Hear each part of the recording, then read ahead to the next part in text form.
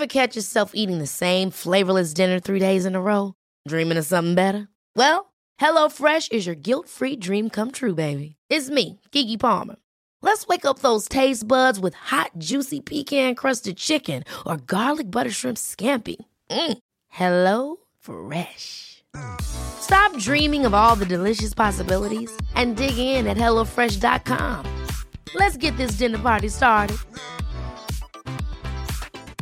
Many of us have those stubborn pounds that seem impossible to lose, no matter how good we eat or how hard we work out. My solution is PlushCare. PlushCare is a leading telehealth provider with doctors who are there for you day and night to partner with you in your weight loss journey. They can prescribe FDA-approved weight loss medications like Wegovy and Zepbound for those who qualify. Plus, they accept most insurance plans. To get started, visit plushcare.com/weightloss. That's plushcare.com/weightloss.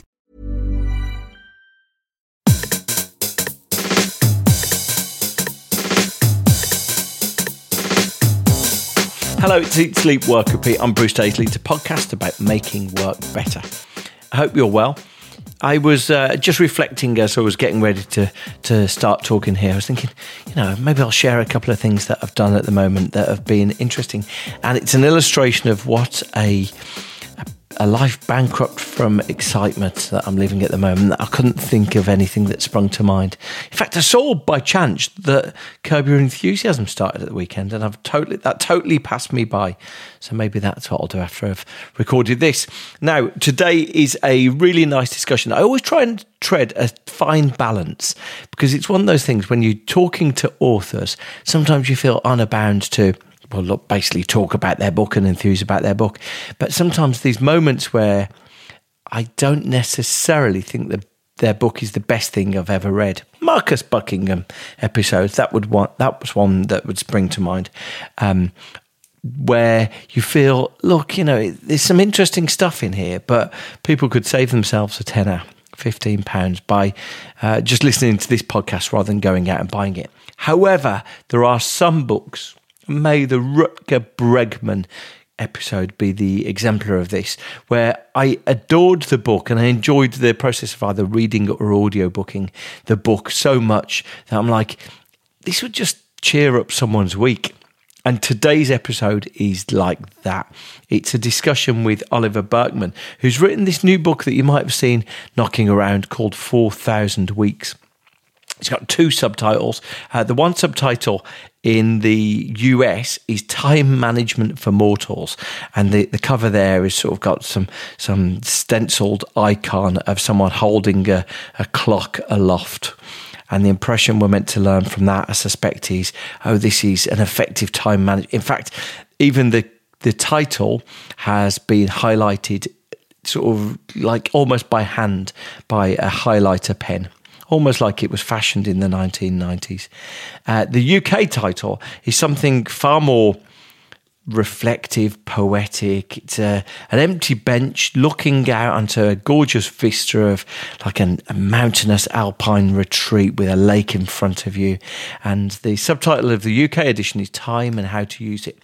And that's probably that cover is probably a closer reflection of the book you actually get. So the book and the discussion we're about to have is nominally and superficially about time management. And as Oliver goes on and sort of discusses in the book, sometimes time management can be pigeonholed as this almost tactical retreat. And Oliver's take ultimately on it is that actually there is nothing of greater importance than where you choose to pay attention to, what you choose to give your time to, where your time is invested in terms of your attention. And it's because of that, because of the beautiful, poetic, elegant way he describes it in a sort of very accessible way and just wonderful use of words. It's a delightful book. So Oliver for a long time was a Guardian columnist, and we talk about how he ended up writing that Guardian column about this column will change your life, and how he effectively ended up being a person who pretty much tried every life hack that you might have had offered to you. He'd tried them, he'd gone through them, and it's given him, I think it's enhanced his wonderful perspective on life. I really adored this discussion. What a brilliant and stimulating read it was, and it's no wonder the book is littered with incredible endorsements on the back. So here's my discussion with the writer of 4,000 Weeks, Time and How to Use It, Oliver Burkeman. I'm thrilled you could join me today. Thank you so much, Oliver. I wonder if you could kick off by introducing yourself and describing yourself in the way that you describe yourself.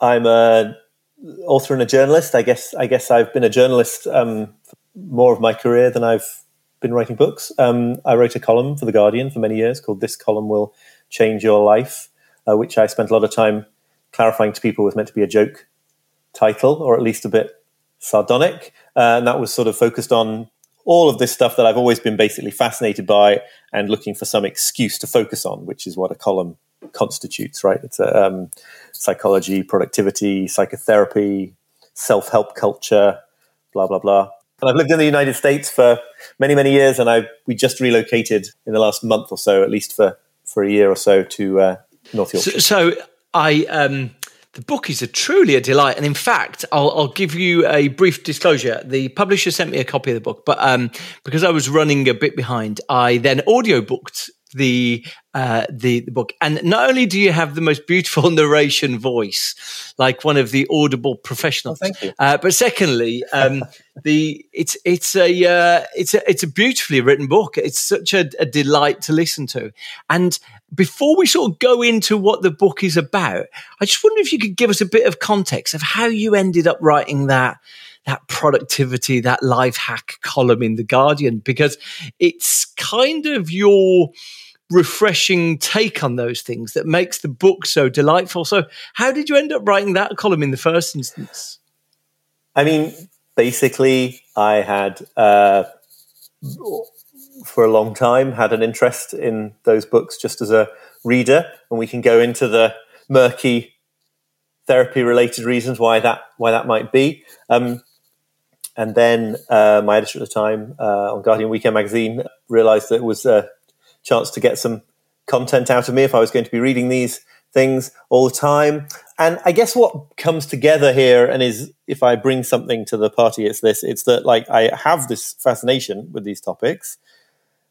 I also have this kind of, and I certainly had then, a kind of skepticism bordering on cynicism about a lot of the messages that are sent through sort of self-help books and in that culture at large. It started off with me thinking that I was going to mainly be being like mocking and sarcastic about useless stuff, but it turned out very quickly to be the case that the most interesting part of writing that column was to isolate and to identify and to share with a probably equally sardonic audience of Guardian readers the bits that actually were surprisingly valuable and wise.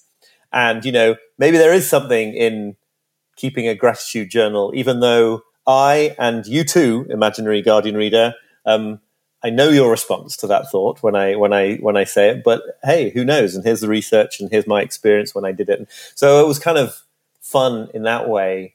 I mean, I think at the beginning, totally though, there is this sense of like, if it's for work, you can engage with things that you might otherwise find embarrassing or cringeworthy. I mean, I got over that in the end and don't feel that way now, but it was a good alibi. Is that because we sort of have two different personas? Our earnest, serious work persona, and then the real version of us that we reveal partly or never at all to our colleagues? Is it because sort of, like you say, you were permitted to think about those worky things?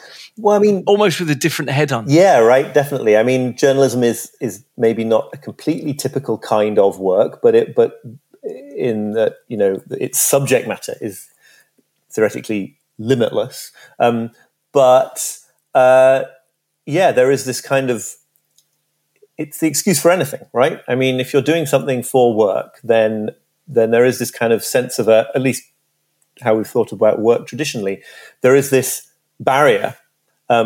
People don't need to sort of wonder what it says about you that you're interested in this thing or that you're writing about this thing, because it is for work. I mean, it doesn't bear an awful lot of deeper reflection, because at least in the ideal case, we choose our work because of very deep things in our psychology, and that they might be healthy or unhealthy things. We may be using our work to find deep meaning, or using our work to sort of avoid facing our demons. There's all sorts of possibilities, but at least on the surface level, when you are sort of a self-conscious person in your, goodness me, late 20s, as I was when I started writing that column a million years ago, it's very helpful to be able to sort of classify it as work, at least initially. As I say, that didn't last. I got more honest, I think, as the column progressed. Right. And the book's this sort of wonderful conceit. It's this, I guess it's sort of marketed or it's positioned as a productivity guide. In fact, the US cover, which is what I listened to, the Audible one, is far more, it looks more like a productivity guide. Whereas I think the true nature of the book is more consistently delivered by the UK cover, which is sort of this wonderful alpine retreat and a beach, a bench looking out onto a lake.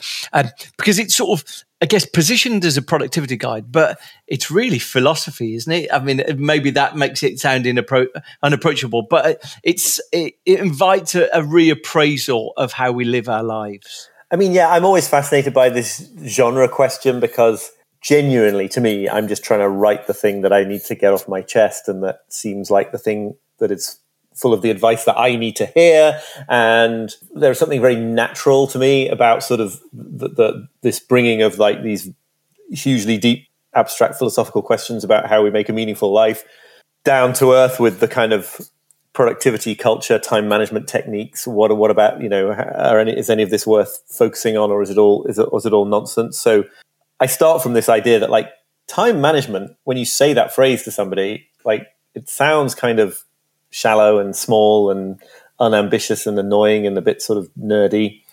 And in fact, I think that's why they used a subtitle in the UK that doesn't have the phrase time management in it, which it does in America.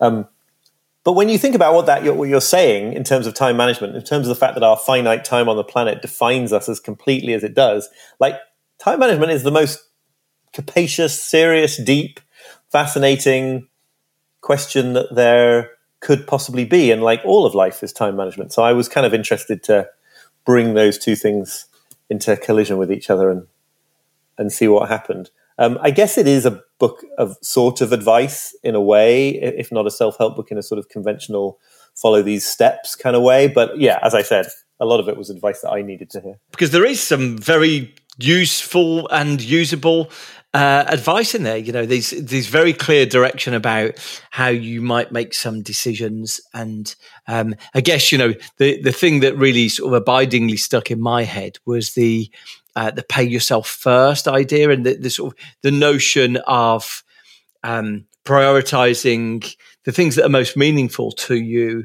right at the outset. So there is some very practical advice. Yeah, I mean, I do think it's worth just quickly trying to set out my stall in terms of the broader thesis, which is just this idea that at work, but also in life as a whole, we live in a world of essentially infinite inputs. There's no limit to the number of emails you can theoretically receive, or ambitions you can have for your startup, or obligations you can feel from your family, or your demands you can get from your boss. Because we are human beings, we have minds that are capable of conceiving of infinity. And yet at the same time, we find ourselves in the situation of having radically finite time. So there is this kind of mismatch between the fact that like what's coming, the things we could do and feel like we want to do or ought to do are kind of infinite, and the amount that we can do is incredibly finite. So that, deciding to do anything is automatically a decision to not do a million other things with that portion of time. I go on to explain why, in this situation of infinite inputs, becoming more efficient, if that's all you focus on, is a real fool's errand, because all you do is you create more capacity in you for doing more of the infinite amount. You're never going to get through any of these things because they're infinite.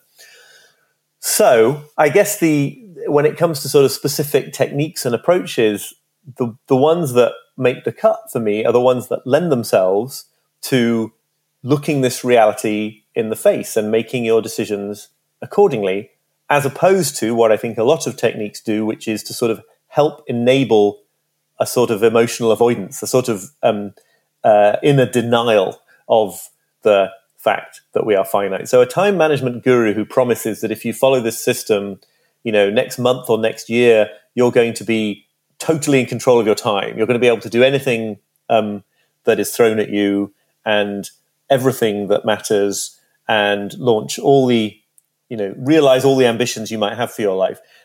That person is basically enabling a dangerous delusion that I think makes life worse and more stressful and less meaningful. And then the techniques that say, okay, getting everything done is off the table. Being completely in control of things or how the future is going to unfold, all of this is off the table. So given that that's off the table, how do we move forward to sort of pour our time and our energy and our attention into a handful of things that really matter instead of frittering it away, trying to get around to doing everything? And so, pay yourself first is a great idea. In the time management context, this comes from a creativity coach called Jessica Abel. Obviously, originally it comes from personal finance, where the idea is, when you get your paycheck, take a bit of it and put it into savings and investments right then. Because if you do the opposite, which is to pay yourself last, to sort of pay the bills, spend on what you're going to spend, and hope that at the end of the month there's a bit of money left over to save, you'll always be disappointed, because the expenditures have a way of expanding to fill to take up the money that you have. And it's the same with time. Parkinson's law, the idea that work expands to fill the time available. So Abel's argument is very much in tune with what I'm saying. If there's something you really care about to spend your time on, you just have to do a bit of it right now or today. And instead of sort of first of all clearing the decks and getting everything else, all the other little stuff out of the way, so that you allegedly will then reach this moment of having huge expanses of time to focus on what you care about, you actually just have to do what you care about now for a bit and deal with the anxiety that triggers, because it does trigger anxiety. It triggers the feeling of oh no, there's all these other things that there's people going to be disappointed with me because I'm not doing that, or there's more emails filling up in my inbox while I'm doing this. But the art of figuring out what to neglect is the art of being okay with a little bit of that discomfort, seeing it as the price you pay for just being finite. And if you take the other approach, which is I'm going to get on top of everything so that nothing is troubling me, and then I can work on what I care about the most, you'll be waiting till the end of your life. And it's an interesting notion, isn't it? Because one of the things, the fact that control lives so much at the heart of all of this, one of the fundamental things that we all wrestle with is exerting more control over lives. And, one of I was initially, when I was sort of reading, I was initially thinking, well, look, actually the experience of a lot of people who might feel overwhelmed in whatever they do is the absence of control that we actually end up with in our lives and in our work right now. To some extent, you're asserting the decisions that enact that control are the really fundamental parts of how we seek to live our life. These are the huge decisions we make. Yeah, I mean, control is a endlessly fascinating topic and really hard to define. And I'm not sure that I've succeeded in the book or will do here in defining it sort of perfectly. But obviously, we each have in our jobs and our work lives, to some degree, a lack of control that's imposed by the situation. A person who is being called in on unpredictable shifts to work in a fulfillment center for a mail order company has very little control. But anybody working in a big corporation, even in a high status role, is going to have all sorts of external limitations on their control. And obviously you have to deal with that, either by finding a way to accommodate it, or if you can, leaving that position for somewhere with more control. But at the same time, there's this internal thing, I think, that most of us, especially most of us in jobs where we even get a chance to sort of put personal productivity techniques into practice, there's this internal struggle to feel totally in control of ourselves and of our schedules, which includes dealing with all those external things. So, maybe you have a bunch of duties in your job that in your ideal world would not exist, but you've decided they're worth it for the job anyway. Okay, your personal productivity system, if you're aiming at total control, has to find a way to accommodate all of those. Then you need a way to, you want to make sure that the things that really matter to you in that job are getting done so you can sort of advance your career. You've got to find a way of getting on top of all of those. Then there's a way your work fits into your family life, and you've got to find a way to stay in control of all of that. And if the thing you're aiming for is actually impossible, because it can't be done in the time available, or because it's sort of mutually exclusive. If you want to spend all your work time deep in thought, but you also want to be completely on top of emails and you get 100 a day, like there's just a maths problem here, right? It's just like that quest for control is destined to be constantly frustrated. So I think there's something, I mean, it's getting a bit existentialist and like Jean-Paul Sartre or whatever, but I think there is something really important in seeing the truth of the situation that you're in and, you know, making the trade-offs consciously that you were making anyway. Because like, if you're at work for like, whatever, 8-9 hours a day, you're only doing 8 or 9 hours worth of stuff and you are failing to do a myriad of things. And the only question is, do you do that consciously, or do you keep kidding yourself that you're not really having to make choices and that one day you're going to get into this sort of position of godlike omnipotence over your time? Because I do wonder if the reason why the last 12 months has felt especially difficult for people is because we felt less control than ever before, and the environments we felt ourselves penned into our domestic working environment, and we've not been able to enact even the trivial elements of control that we had before, choosing where to go, you know, on holiday, choosing where to go out. And so the absence of control there. But I wonder if there's a broader trend anyway, that we're just feeling less control in our lives. And so asking these big questions seems to be really important for how we're living our lives overall. Yeah, I think it's a really interesting, I totally think that's right. And I think the pandemic has definitely sort of hugely exacerbated a lot of this. It's to do with trying to control that which you can't control, isn't it? It feels like we live in a world that is so volatile and so vulnerable to sort of these huge life-changing, society-changing things. Like, just as you begin to feel, okay, maybe we're getting past COVID now in some sense. I know that's not even necessarily true, but like, well, hang on. 6 months before COVID hit, I had no clue that was about to happen. So what do I now not have any clue is going to completely upend our lives 6 months from now? And I think something that I find really helpful with that, there's a long thing that C.S. Lewis wrote decades ago in beginning of World War II about this, but like, it's actually not that we live in more uncertain times or uncontrollable times than before. It's just that for large swathes of our lives or of history, we get to pretend that we are in more control over what's about to happen than we really are. Actually, it's always the case that anything at all could happen in the next minute of your life, or the next month of your life or your work, right? It's always the case that you don't control the future.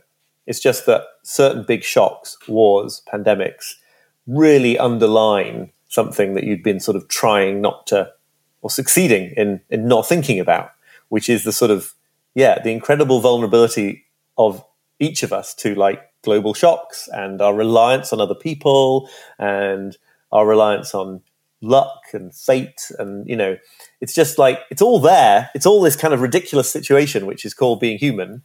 But there are kind of times when you get to pretend that you're much more in the driver's seat than you really are. And I think we've had that sort of taken from us in the last couple of years. And in some sense, that's, what's the right word? Not good, but salutary. Yeah, but in combination with that, it seems that increasingly figures who offer us some way out of these challenges, these problems of scarcity that afflict all of us, are increasingly regarded as, you know, messianic figures. And you talk about the 4-hour week, but, you know, the likes of productivity gurus and hustle experts certainly are celebrated. And I don't know whether that's because, in many ways it's the modern day bargain of religion that, these people can offer you a better life from where you are today. So they're offering you something that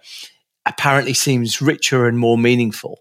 I'm just interested in your take on these figures who seem to have become such a big part of the culture. It's fascinating. And I think that, at their worst, I've got plenty of respect for quite a few of them, but at the worst, that phenomenon it is a kind of bastardized religious promise, right? Because it is the promise of not having to encounter the worst aspect of the human condition when it comes to work, which is our finitude and the fact that we have to make tough choices and we can't control how things go and we're in the lap of fate, and et cetera, et cetera. The idea that you've got like a sort of backdoor way out of that, and that it would come through this sort of total self-conquest, that you would manage to sort of be the master of your life. So, I think that is what explains some of the sort of modern resurgence of Stoicism, especially in its manifestation that's been called Broicism. And I think that there is something, I think they're not uniquely male, but I think there is something, fairly male, masculine about this idea of sort of achieving this kind of emotional invulnerability where you can sort of quell all difficult thoughts or difficult emotions and any sense of vulnerability, reliance on other people, reliance on society.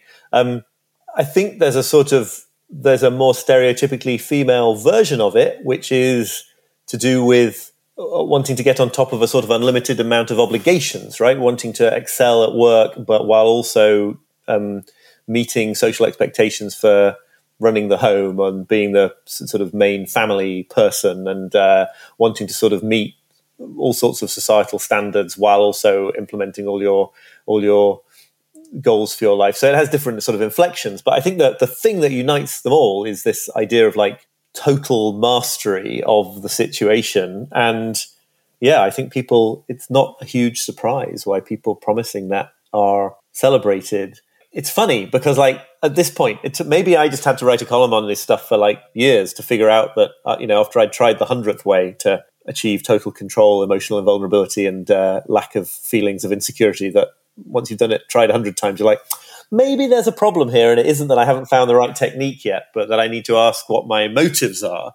But it's always kind of amazing that there's such a market for like, oh, well, here's the next system. No, this system is the one that's going to do it. It's like, no, because if it worked on the basis that for what people want out of it, it would be somehow an escape from reality. And by definition, that's not going to be happening. The thing that really stayed with me as I was going through it is that by being fixated on getting to-do lists and doing things and ticking through actions, it forces us, or it encourages us to live in the future. It obsessively anxious about the time that's to come and not dwell in the present. I wonder if for the listeners you can explain what I've hinted at there, explain sort of why this obsession with ticking things off might be deeply unhealthy when it comes to actually getting the best out of our lives.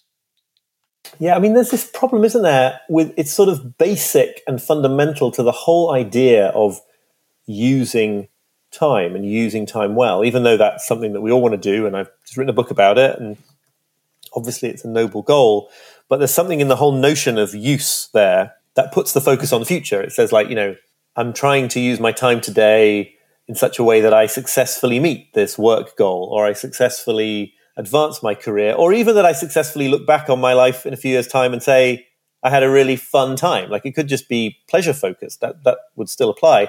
In every case, you're trying to do the right thing now for some sort of future payoff. And if you overinvest in that, as I think we do, and I think our economic system really pushes us to overinvest in, you end up like giving no account to the value of time in the present and whether it's actually fun.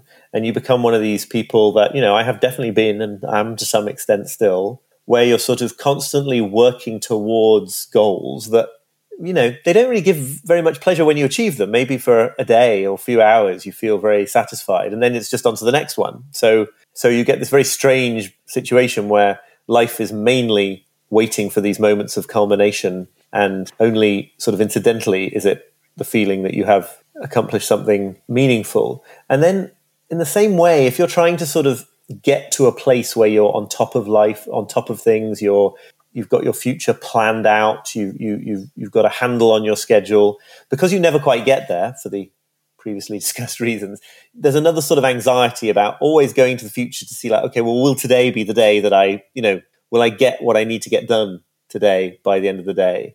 Which is all very sort of opposite to an attitude of sort of curiosity and presence and just like sort of seeing how things go. It's totally understandable, because many, many, many people with greater or lesser degrees of justifiability think that their financial security, their basic life fulfillment depends on being able to get through their to-do list by Friday afternoon or whatever. So it's not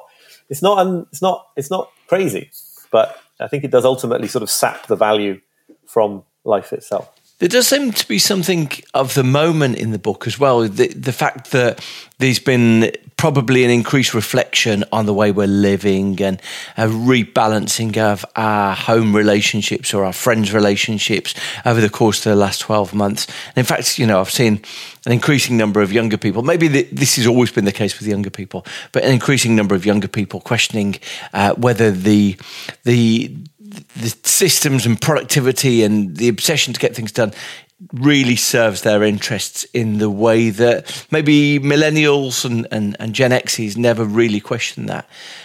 So it just strikes me, it really seems like a timely book. Yeah, it's interesting. I mean, it's funny. People do say it feels very timely. I will acknowledge that. And I'm always like, it's weird, because I started writing it quite a few years ago now to sort of deal with my own demons. I finally got it finished when I got it finished, after massive amounts of patience and prodding from my editor. So it wasn't an act of sort of gracefully timing it to this moment in history. I think the pandemic has made all this stuff salient, as we were discussing, in a new way. I also think that these kind of patterns that seem to be forces that seem to be modern in the sense that they are something that's happened with sort of industrialization and then consumer capitalism. So modern, but going back many, many, many decades. They do feel like they're reaching ahead at the moment in a way that can't be so easily ignored. So I think that, people have been trying to do an impossible amount for a long time, but there's now, you get to the point where it really feels, I think, especially for younger adults, that you absolutely have to do this impossible amount, because that's just the terms of the job that you're in. And so it becomes much more widespread, becomes much more extreme. But certainly anecdotally, the sort of lowering of the age at which people report burnout, the idea that this used to be something that you might run into in your 50s if you were unlucky, and now it's like many, many people in their mid-20s talking about this kind of all-encompassing fatigue. So I think what's going on there in a broad sense is just that, like, things that were always a bit illogical and a bit unsustainable and were not pushing us in a very good direction sort of reach a point where they feel like impossible to ignore. And like, now we've got all this technology that's supposed to, and these apps that are supposed to make everything so what runs so seamlessly and help us be so productive that we're not troubled by time anymore. And guess what? We use them and we get more stuff done, and we are just as troubled by time as we were before. So in all sorts of ways, it gets harder and harder to tell yourself that, like, we're just on the verge of making this way of managing our lives and our work function properly for us, and that maybe it's time then instead to turn and look at what it is that we're doing. Just very quickly, I do want to acknowledge as well, though, that there is something to do with life stages, and I think there is something to do with, like, me being in my 40s and having tried these other things in my earlier adulthood. I would, I'd accept it if somebody in their early 20s was like, no, I still plan to use all these methods of, like, hyper efficiency to make leaps and bounds. And I'd say on some level, I'd say go for it. Just know that it doesn't get you all the way, and that there might come a time when you need something additional or different. When you were talking about writing your book, you sort of mentioned that there was delays and you hesitated from using the word procrastination, but there was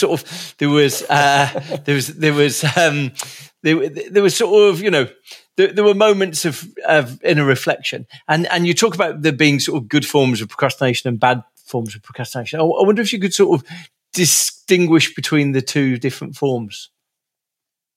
Well, I guess what I want to say about procrastination at sort of the top level is just that, like, if you come up with a sort of rigorous definition of it, neglecting things that matter and that you know you want to make progress on, I think that's a workable definition for now. Like, we're always doing it by definition as a result of being finite and having these infinite capacities for ambition and all the rest of it. So it's not a question of figuring out how never to neglect things that matter. It's obviously a question of figuring out which things to neglect and how to make progress on something, one thing that matters, despite the fact that it will involve neglecting other things that matter. So that's really what I call good procrastination in the book, right? It's a question of consciously seeing that there will always be more things that feel like they matter than you can work on today, this month, this year, and then making good decisions. So, you know, I think that involves choosing small numbers of things to try to make real significant progress on, rather than bouncing endlessly among sort of 20 different things. Every time one gets difficult, you just move on to the next. So you never go through the necessary difficulties with any of them. And then I think the kind of paralyzing procrastination that I call bad procrastination is exactly the opposite. It's a sort of a refusal to acknowledge that there are these built-in limitations, that doing anything entails not doing other things, that nothing can ever be done perfectly by the standards of your imagination, you know, and as a result, not starting things, right? If you don't launch a creative project because you're worried it won't live up to your sort of perfect vision of it, you've sort of made a mistake, because it definitely won't end up living up to your perfect vision of it, because that's what happens in the transition from the imaginative world to the material one, where we actually do things. And so if you sort of hold off from doing things to avoid confronting this situation that is in fact true for everybody all the time, then yeah, you've sort of made a mistake. What I always think is it's incredibly liberating to think not just like, it's okay if this thing you're about to do doesn't turn out perfectly. Like, don't worry, you'll still be a good person. No, it's definitely not going to turn out perfectly. Like, that ship has sailed. And so you might as well just do it. I mean, I always think there's a certain kind of pessimistic motivation that I hope runs through this book, which is like all these perfect goals that you might have had, like, you don't need to worry about them anymore, because perfection is impossible and total mastery of time is impossible. And for that very reason, might as well just do some cool things in your work and in your life. Tell me this, we're sort of almost out of time.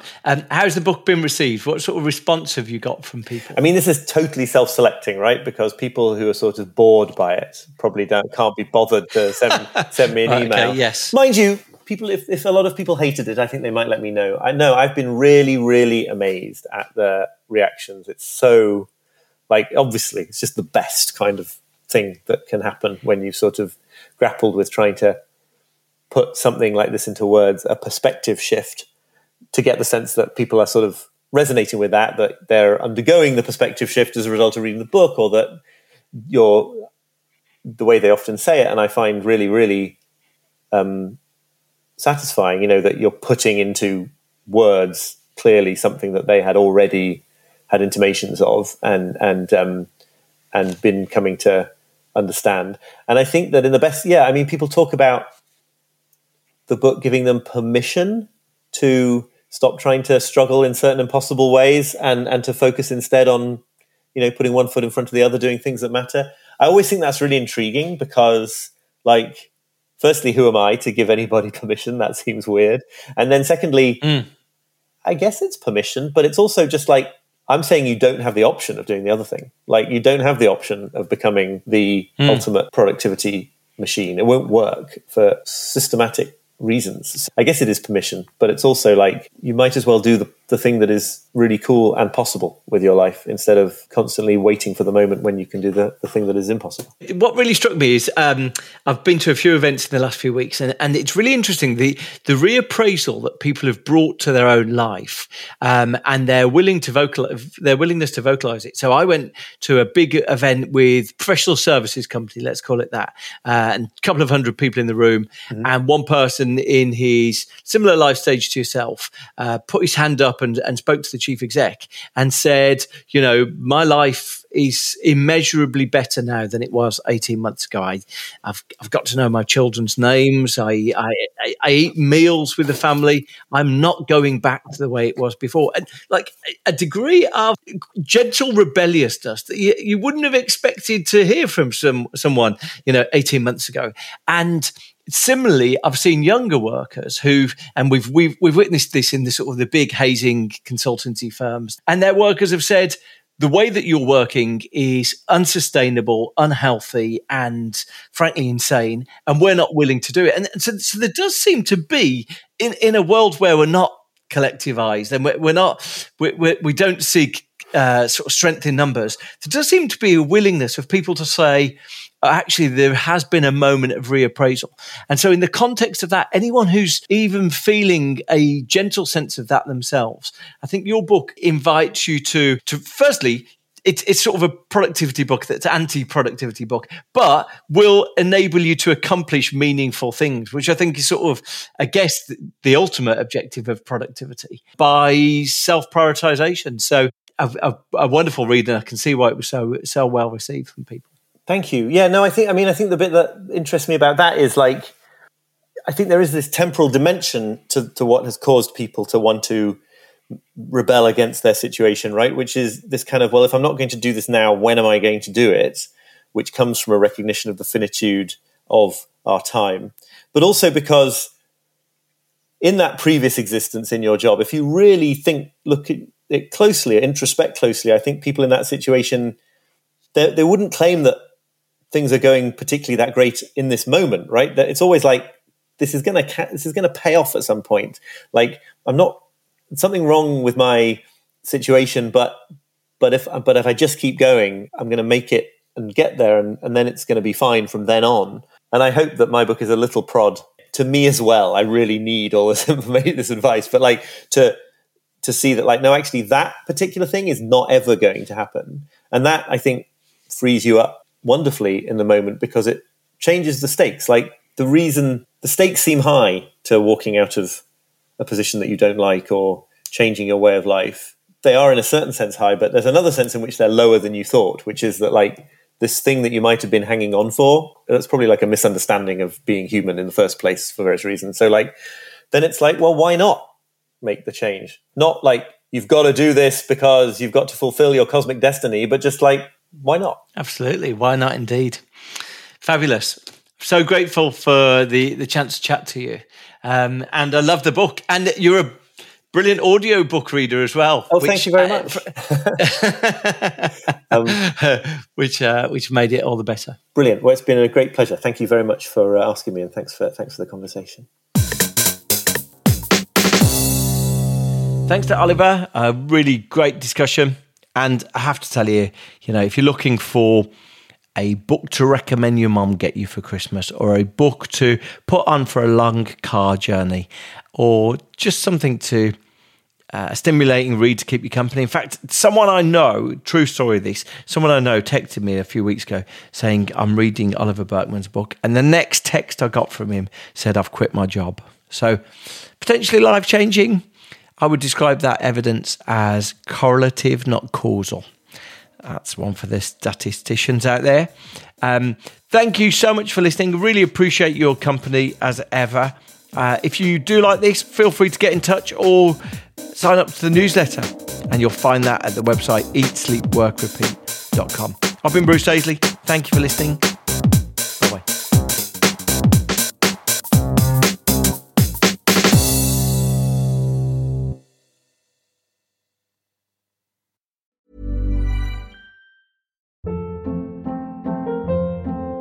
Hold up. What was that? Boring. No flavor. That was as bad as those leftovers you ate all week. Keke Palmer here, and it's time to say hello to something fresh and guilt-free. Hello Fresh. Jazz up dinner with pecan-crusted chicken or garlic butter shrimp scampi. Now that's music to my mouth. Hello Fresh. Let's get this dinner party started. Discover all the delicious possibilities at hellofresh.com. Hey, it's Paige DeSorbo from Giggly Squad. High quality fashion without the price tag. Say hello to Quince. I'm snagging high-end essentials like cozy cashmere sweaters, sleek leather jackets, fine jewelry, and so much more. With Quince being 50 to 80% less than similar brands. And they partner with factories that prioritize safe, ethical, and responsible manufacturing. I love that. Luxury quality within reach. Go to quince.com/style to get free shipping and 365-day returns on your next order. Quince.com/style. Mom deserves the best, and there's no better place to shop for Mother's Day than Whole Foods Market. They're your destination for unbeatable savings, from premium gifts to show-stopping flowers and irresistible desserts. Start by saving 33% with Prime on all body care and candles. Then get a 15-stem bunch of tulips for just $9.99 each with Prime. Round out Mom's menu with festive rosé, irresistible berry chantilly cake, and more special treats. Come celebrate Mother's Day at Whole Foods Market.